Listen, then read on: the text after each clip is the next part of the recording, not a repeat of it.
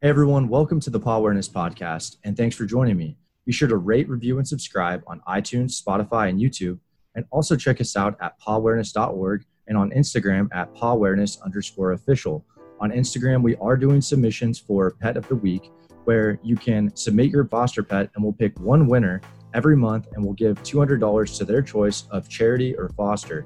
Thanks for watching, and I hope you enjoy this episode.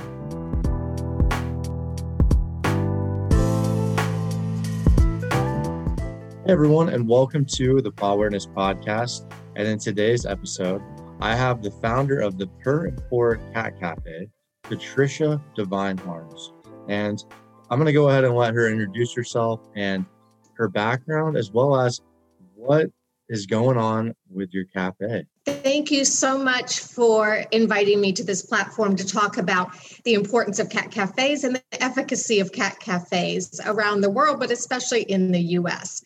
My background is completely different from a lot of folks. I don't come from an animal welfare, animal rescue background. My background is actually in meeting planning. I used to do logistics for NBA teams. I worked at the Salt Lake City Olympics. But more important to me was that I was a community advocate, especially relating to raising awareness about human trafficking and strengthening laws in the Northeast regarding human trafficking and trying to prevent it and raise awareness.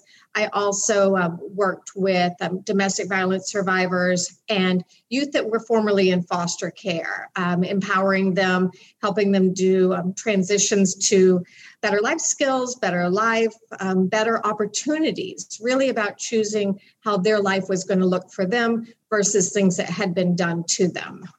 And I saw a cat cafe about 4 years ago, Pounce, down in Charleston, and it was a eureka moment. I thought, this is a way I can make a difference in the community, but also pivot and do something completely different from my life and my background.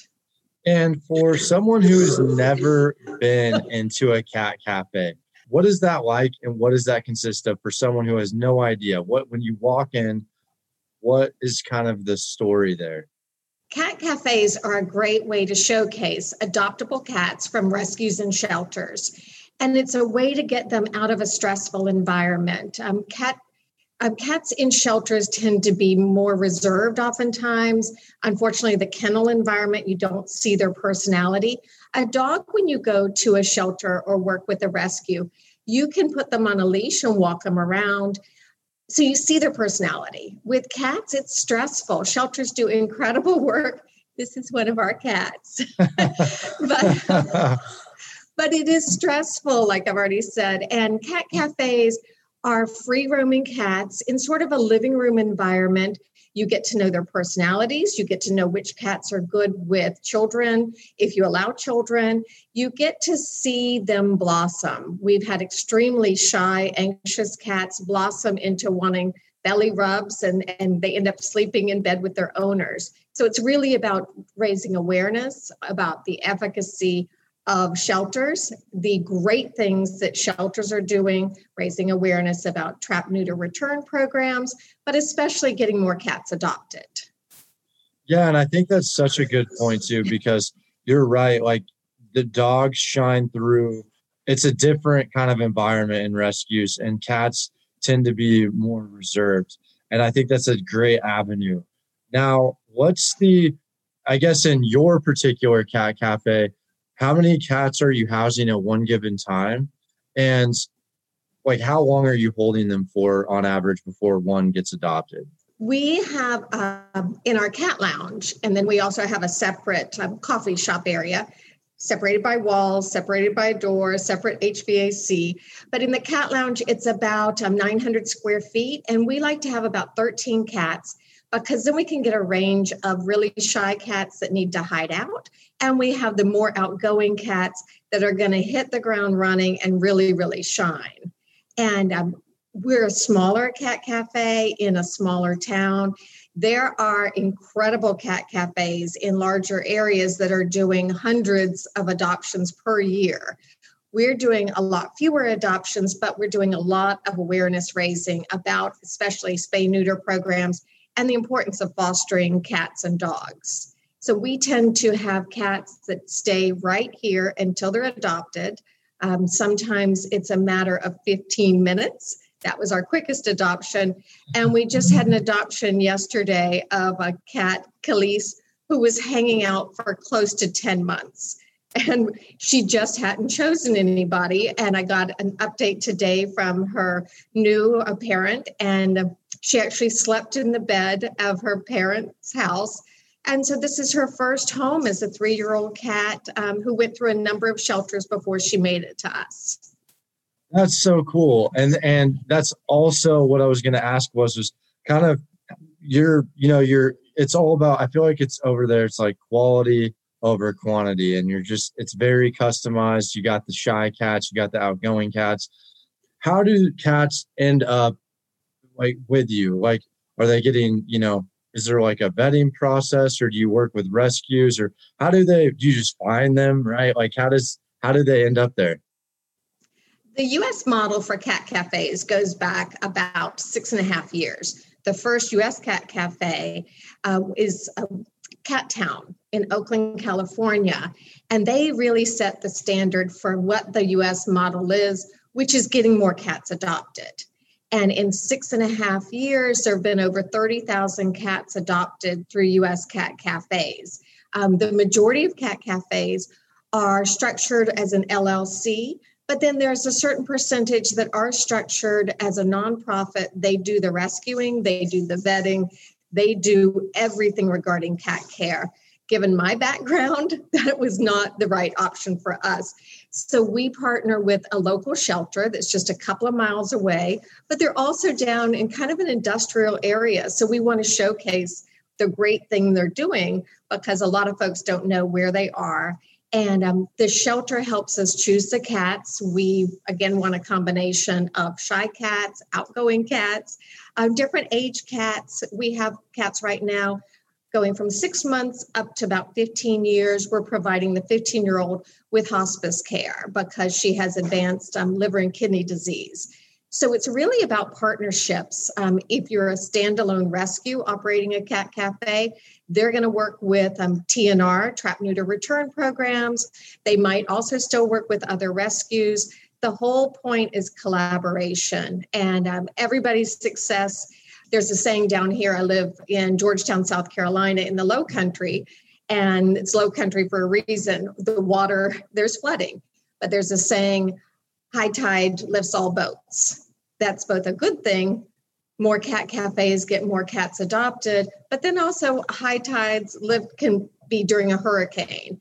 And so the high tide in animal rescue means that there are always more cats and more dogs that need permanent homes.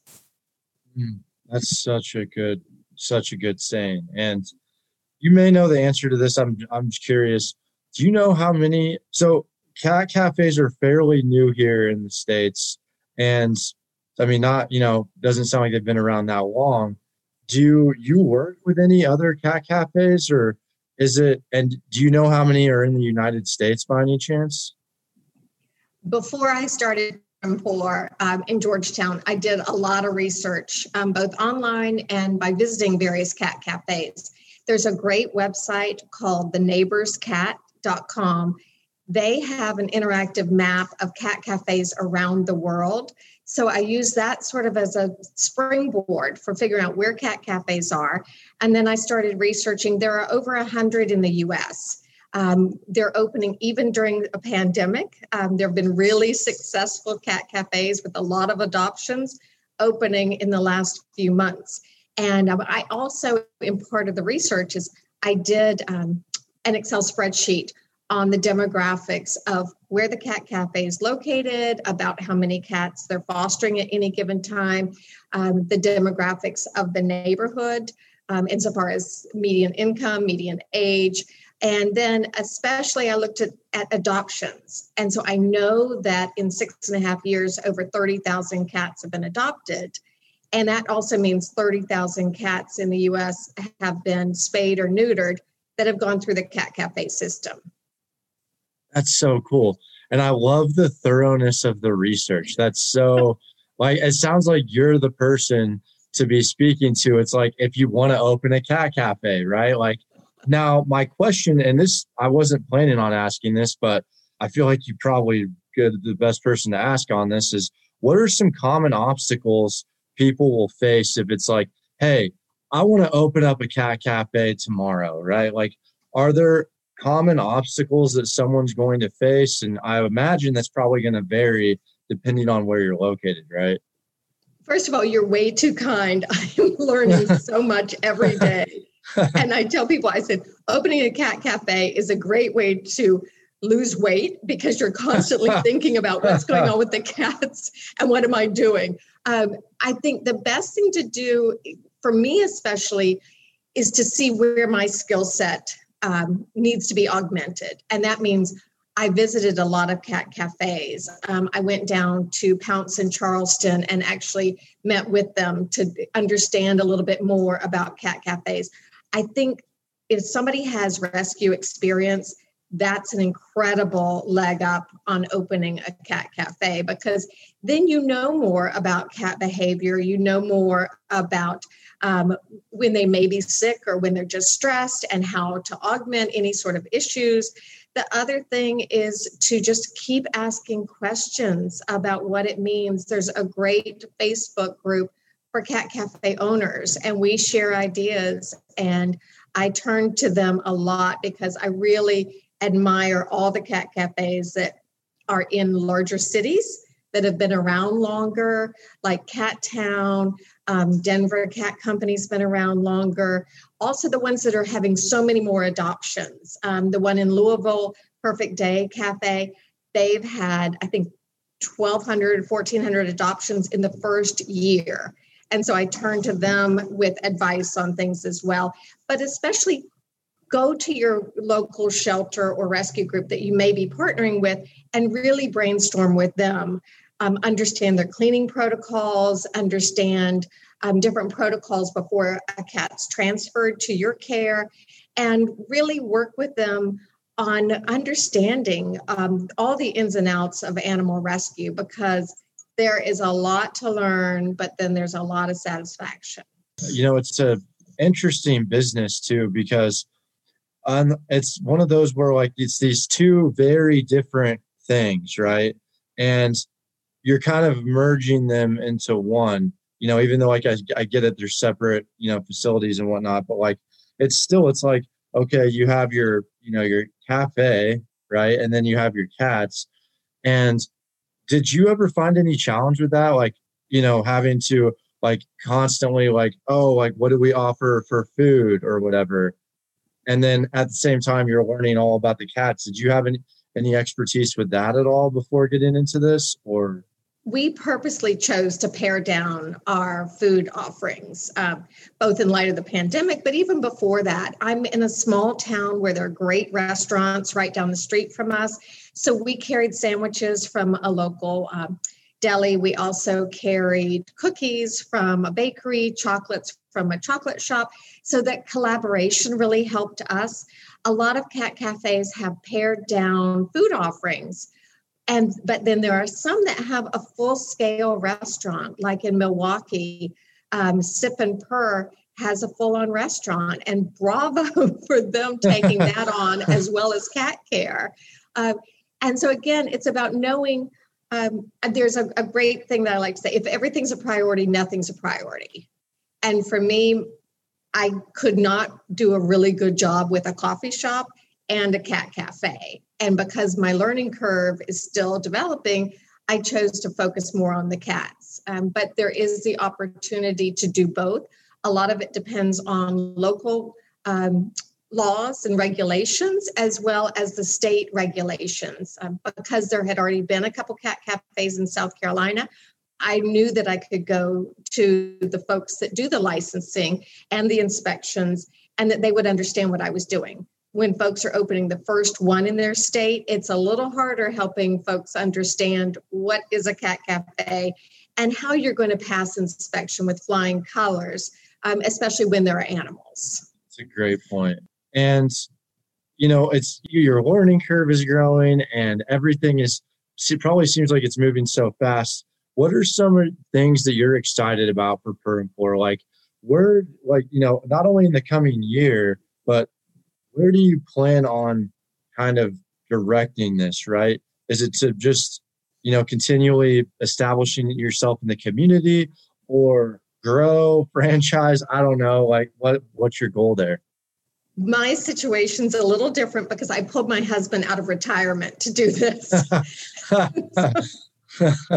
The agreement is that we're going to get this really sustainable within 3 to 5 years, and we're at about 1.5 years, and then turn it over to either the nonprofit, ideally a shelter, or turn it over to another entity that's going to run it, because we want to keep making a difference in the community, but need to acknowledge that 60, 75-hour work weeks aren't really the best for us right now at this stage in our lives. And but it all depends, again, if you are young and can stay up until 4 a.m. and working on strategizing and getting ready, bravo.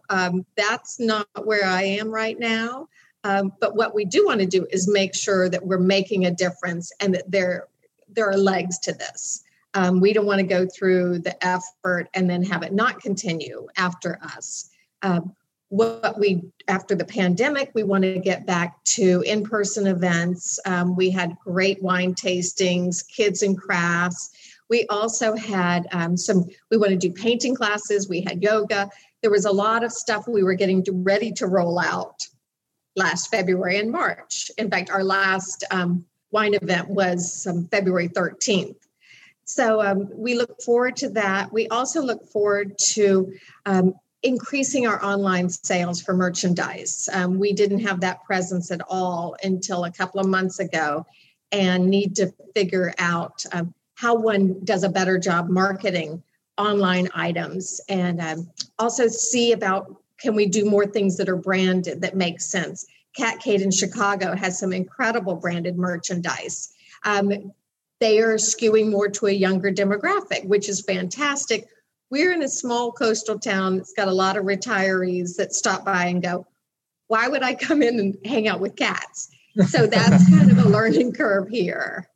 That's really interesting. And the fact that you're, it's you and your husband and you're putting in so many hours, that has to be, so exciting. But at the same time, like you said, it's like, I think that's a good idea. How can you make that sustainable for when you guys have moved on? But I think the main thing is just wanting to make a difference. And I can totally relate to that. And now, where, if, people are passing through the area or, just online, and let's say they want to support you guys, where can they find you at? Where can people find you? Our website is perandpour.com. Also on Instagram and Facebook, it's Per and Pour Cat Cafe. And so we do post when the cats arrive, when there are adoptions. We will sometimes do Facebook ads about different events. We get a lot of folks that just are driving through town, and which this is a town dating back to the early 1700s. So a lot of people come here for the history, and they'll be driving through and see our sign and say, oh my goodness, I had to stop and see what a cat cafe is. But then Google ads are fantastic because you can do a free ad for your nonprofit or for your company through Google. And a lot of people find us that way. The Department of Tourism helps people find us. We were just awarded yesterday the Chamber of Commerce Company of the Month for March, because they appreciate what we're doing for the community. And so a lot of it's just networking and word of mouth. And we encourage folks to visit cat cafes. If there's a guest from Connecticut, I say, oh my goodness, go to New Haven in New Haven, Connecticut. So again, it's about collaboration in raising awareness and getting more cats into loving homes. Yeah, I think it's just like you said, if you're just traveling through, and it'd be so cool. And maybe this exists like a map where it's like all the different cat cafes. So it's just like, yeah, sure. Like I'm passing through here. I'm going to see some history, and then I'm going to go check out some cats at a cat cafe. Sounds like a good time, right? So yeah, that's fantastic. And whatever medium you're listening on, I will have all those links in the description below for you guys to easily access.